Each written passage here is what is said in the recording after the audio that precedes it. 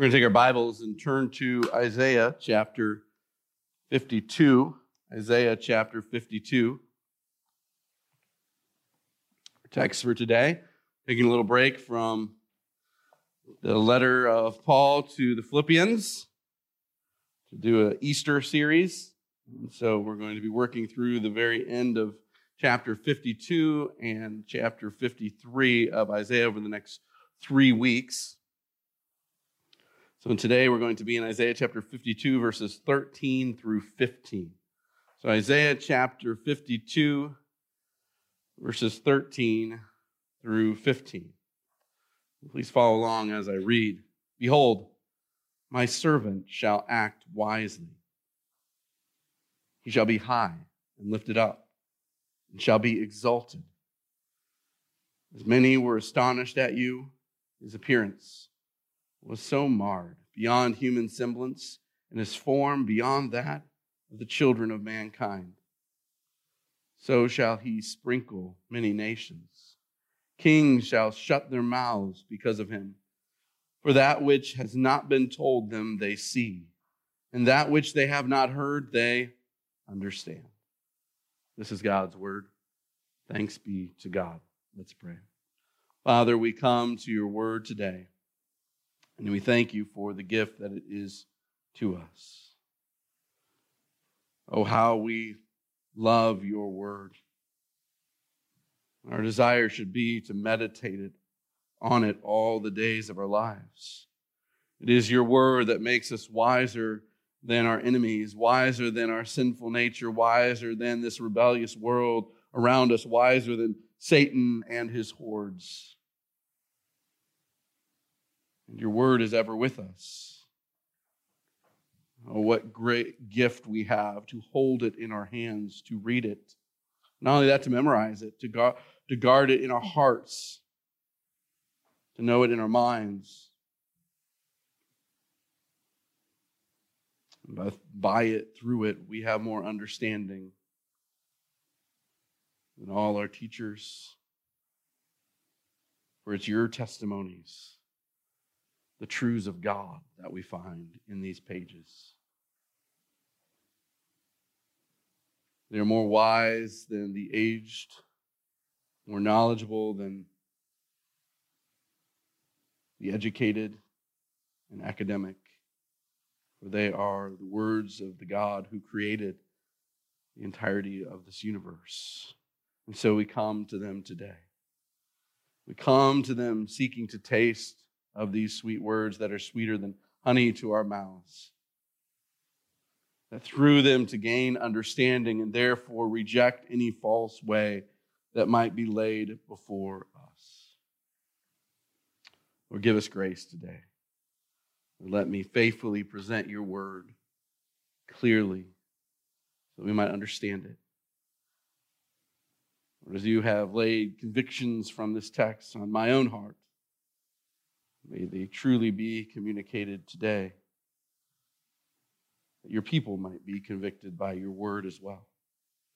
We pray this not only for ourselves, Lord, we pray this for your church across the globe. Lord, we pray today that as your church meets, that your word would be faithfully presented, and that the hearts of your people would be drawn to you, and their minds would find in you their satisfaction, and their lives in turn would be affected as they seek to live in a way that honors and pleases you. Lord, we pray for Faith Bible Church right across the road here on Briggs as they meet today. Lord, give grace to them, Pastor Bob and Pastor Kevin, as they meet. We pray for Pastor Vaughn and Faith, our First Baptist Church in Bolingbrook, Lord, as they meet today, that you would just give grace to them today. Or may we be people of your word that hope and depend on you, and may it be demonstrated in the way that we approach you. And as we read this morning in Psalm 29, may you receive the glory that is due you as we see the splendor of your holiness. We pray this in Jesus' name. Amen. So we're starting a new series here for just the next 3 weeks, short series, as we come up to Easter. and it's titled The Works of Christ Alone Save. And so we're looking at this messianic prophecy of Isaiah 52 and 53. And while we have a number of messianic prophecies throughout the Old Testament and some more than just this section in Isaiah, this is probably considered the most significant, the most clear, the most bold of the messianic prophecies in the Old Testament. And here we come to see the work of Jesus Christ on behalf of his people. As Isaiah is prophesying, he's prophesying about the return of God's people from exile and the desire for them to come back to Jerusalem and to God's house and to God's nation and all the joyful things that will occur. And yet, as he is doing so, he also reminds them that their return is ultimately not what saves them. The fact is, Israel has quite a sordid history in regards to their relationship with God. And that no matter how hard Israel may have worked, there was never a time in which they ultimately saved themselves. And in respect as well, we see that ultimately their destruction is not ultimately brought about by themselves either. As they live in sin, it is God who brings them into captivity. And it is God who brings them out.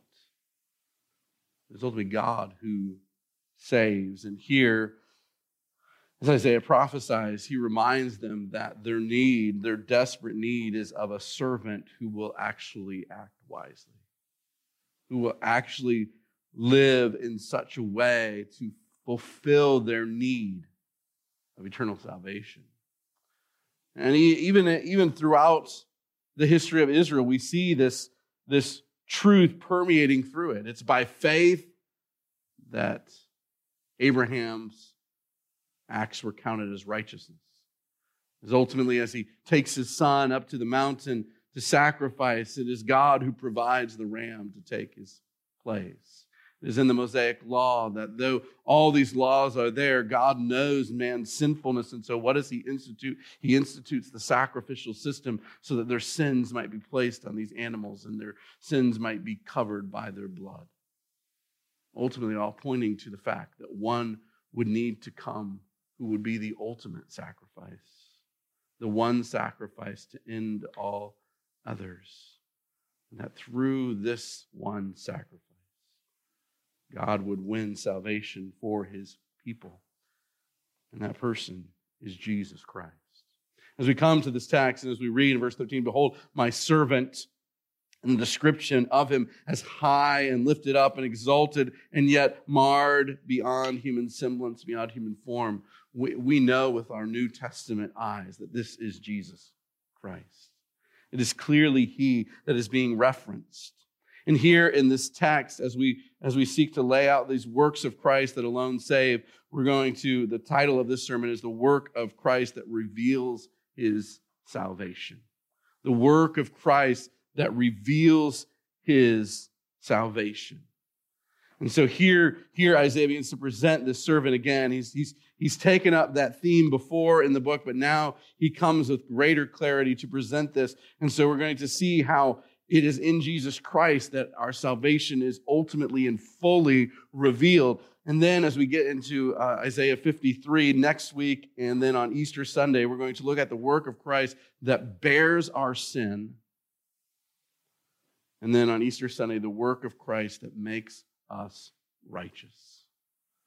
So here today, the work of Christ that reveals his salvation, and then the work of Christ that bears our sin, and then the work of Christ that makes us righteous, so that we affirm that it is the work of Christ alone that saves us.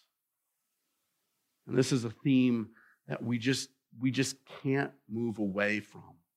We can't in some ways be like, I intellectually I understand that now, and I can keep moving on, because this is a theme that we must come back to over and over and over again. Even as God's people, even as members of gospel community, we are meant to come back to the fact that Jesus Christ alone is our only hope in life and death. and that we are utterly dependent upon him. In fact, the two ordinances that are instituted in the church are meant to remind us of that very thing. In baptism, we are baptized into his death and raised to his resurrection. We affirm through baptism that it's only our union in Christ that has saved us. It's this picture, this symbol. It's meant to represent what God has done in us through Christ.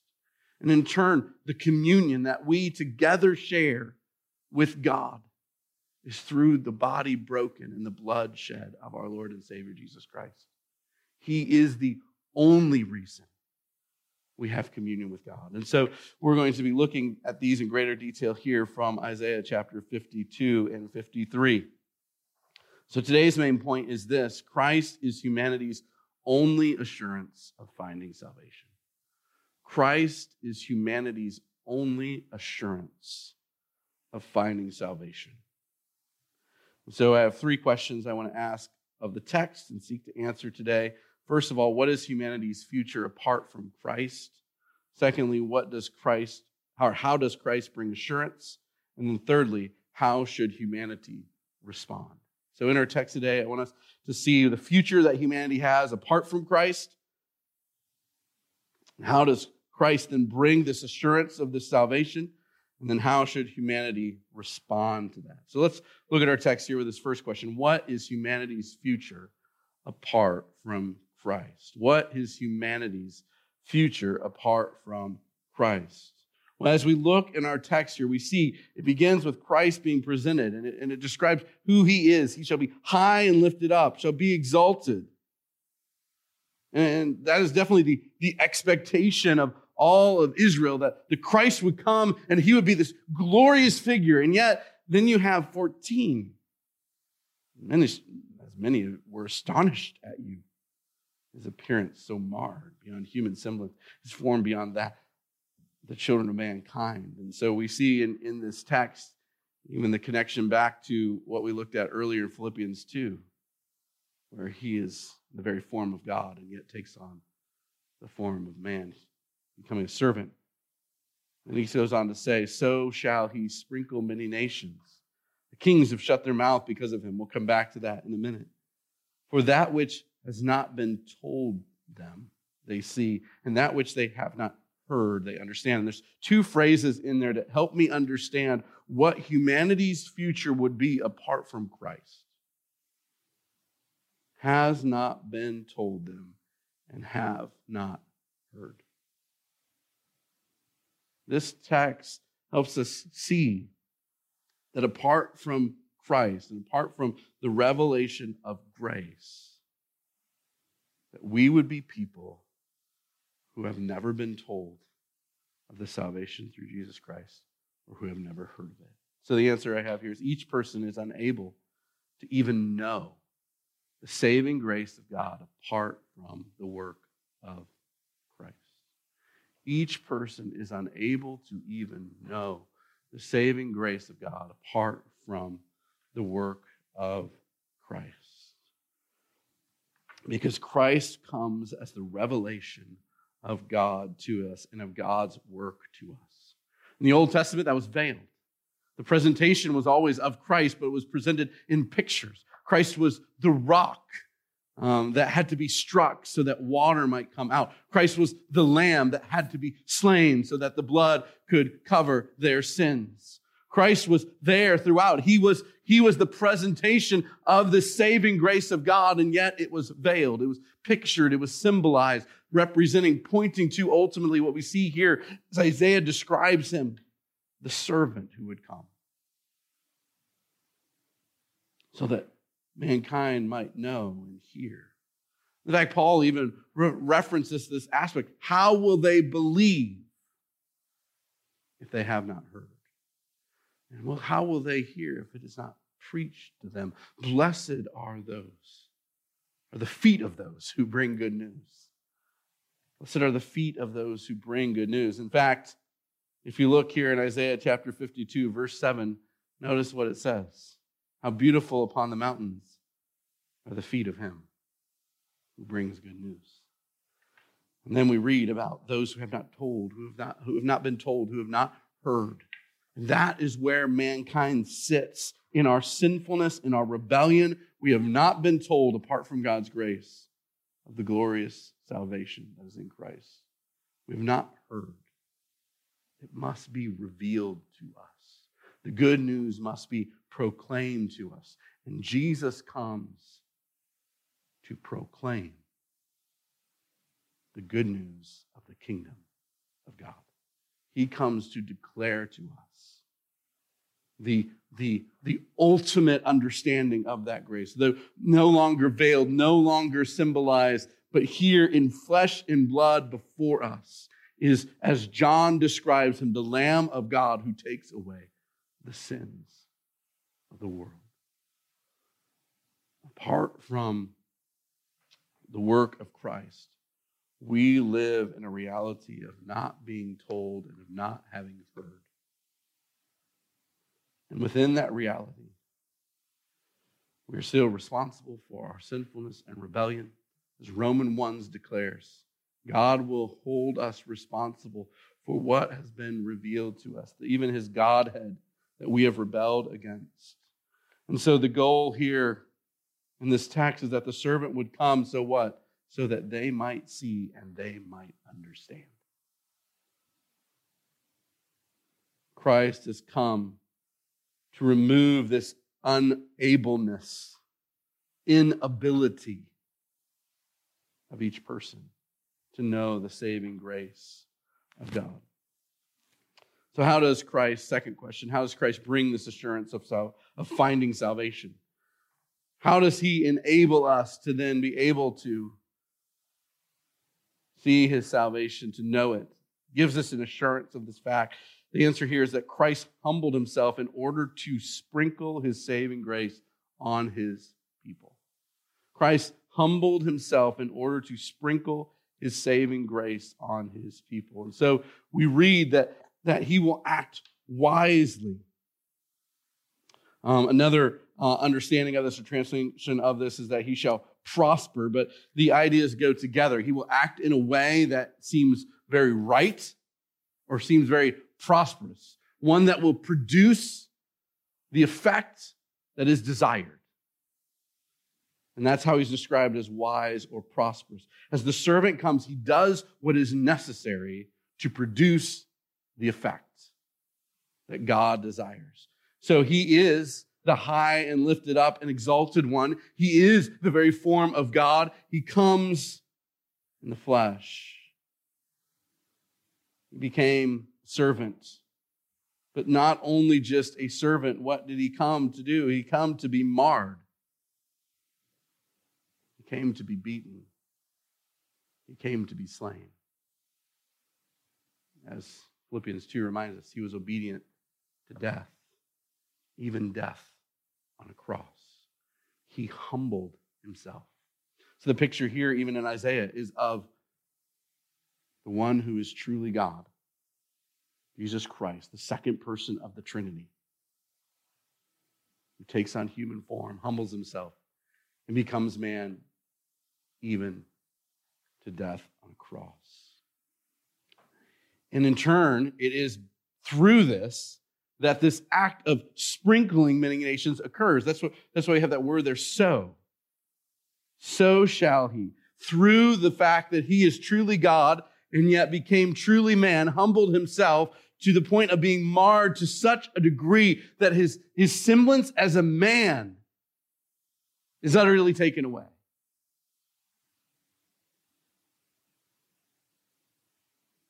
So it is as he hangs on a cross. It's more like a piece of flesh than a man. And yet it is through this that he sprinkles many nations. Some have looked at this and seen a picture of baptism in it.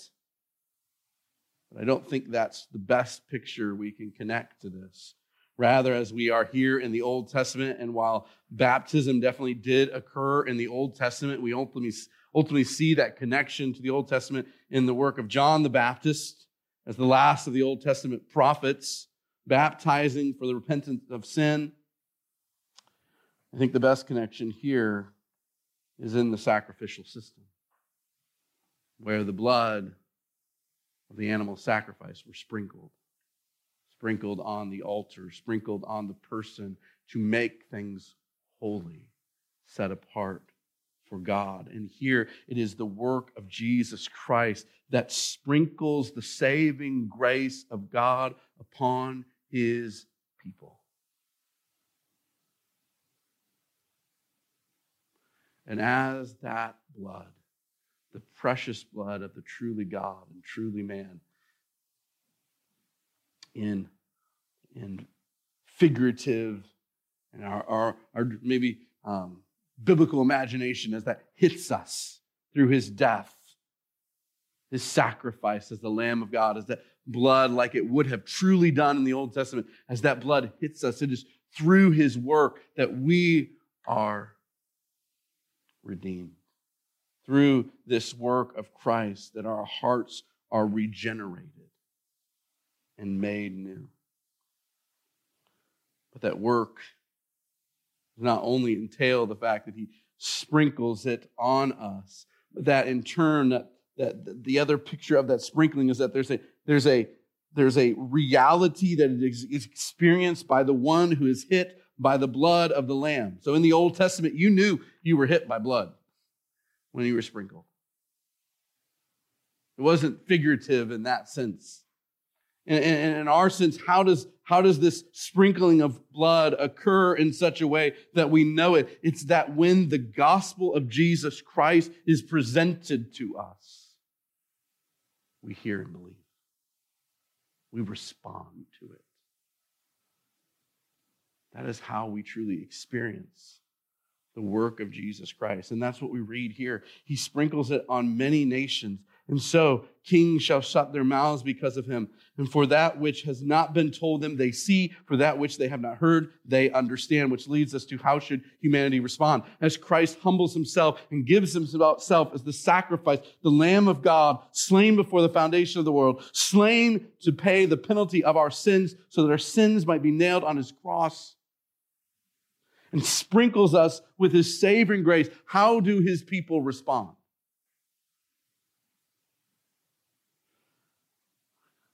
Our answer here is this: each person must listen, see, and believe the saving work of Christ. That's how they respond. They listen, they see, they believe the saving work of Christ.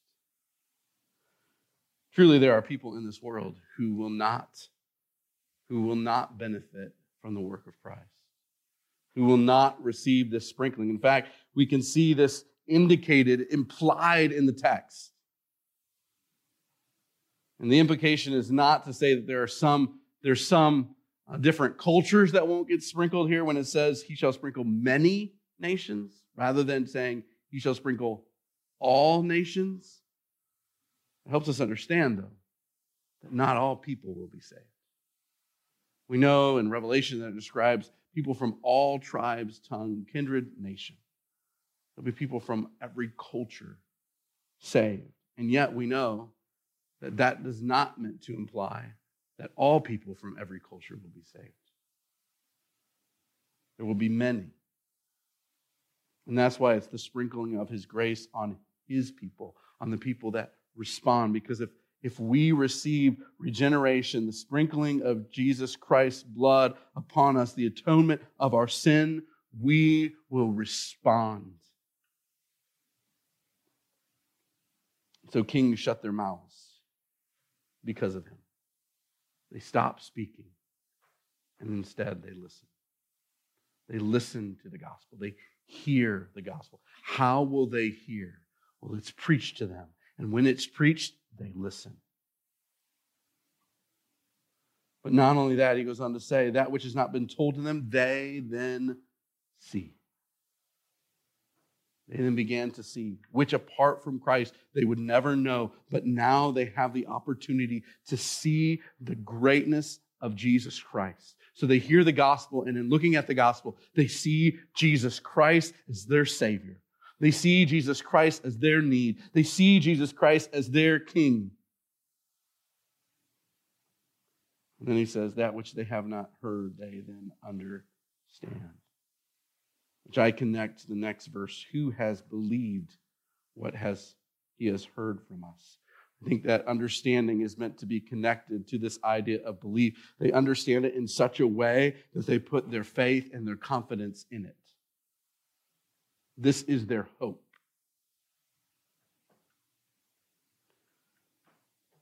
And apart from Christ, apart from his work, they would never hear. They would never be able to listen or see or believe in Jesus. And so Jesus alone is the one who comes revealing his salvation. And he is our only assurance of finding salvation. It is only in listening to him, in his words, in his work. They listen because of him. They see because of him, and they see him, and they understand because of him, and in understanding, they put their faith in him. And that is true of each one of us as believers here. If you're a believer here today, it's true of you. You are only saved because God graciously revealed his truth through Jesus Christ to you. And he may have used an instrument like me or someone else who preached the gospel to you. He may have used an instrument of another Christian who opened up God's word and gave it to you. He may have used the instrument of just his word directly. One day you opened up the word of God and read it. And in it you see Jesus Christ, and in it you see his glorious sacrifice, and in it you see that if you would put your faith in him, you can be saved from your sins and the punishment of your sins.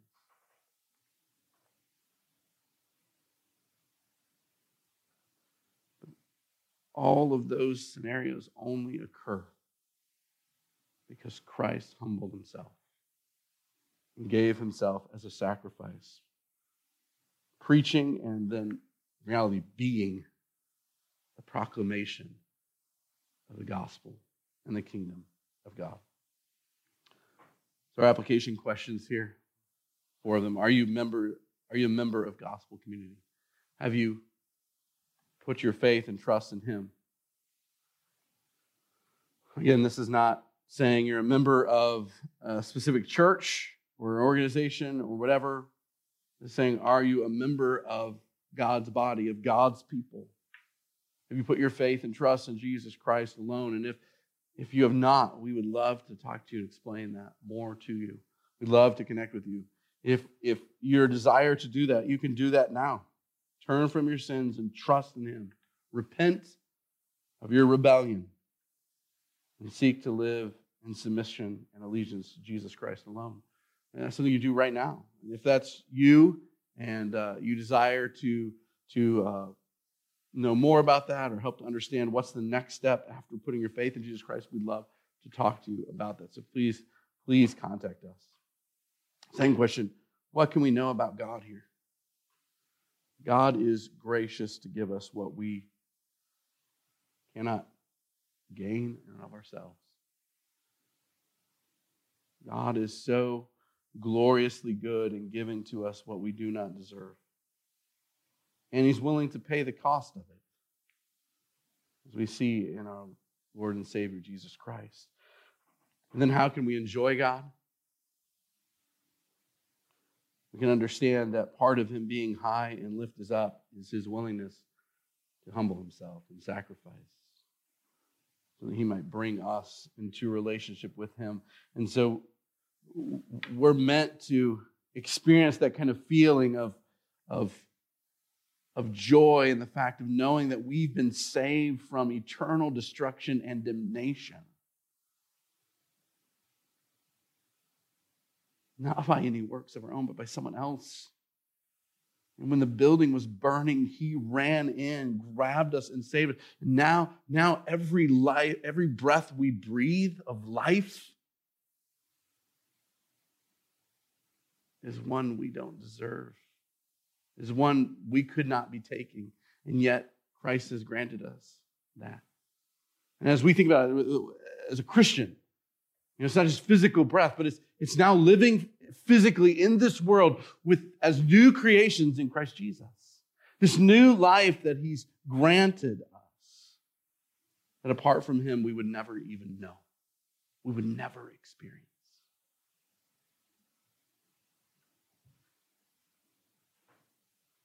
I think it's good for Christians to remember there's nothing that they have that hasn't been given to them. There's nothing that we have that hasn't been earned. We are desperate dependents on grace. And that's what's meant to motivate us and fuel us in life. As we go through the study of the work of Christ alone save, we can definitely see how this would be good for an unsaved person to hear. They need to know to trust in Christ alone to save them. But we need to be reminded that that is who we are. We are people saved by Christ alone. And as we live this life, we're meant to find our enjoyment in the fact that we have a Savior who did all for us, that there's no doubt meant to be left in our minds. If our faith is in him, we need never doubt. And then how can we glorify God?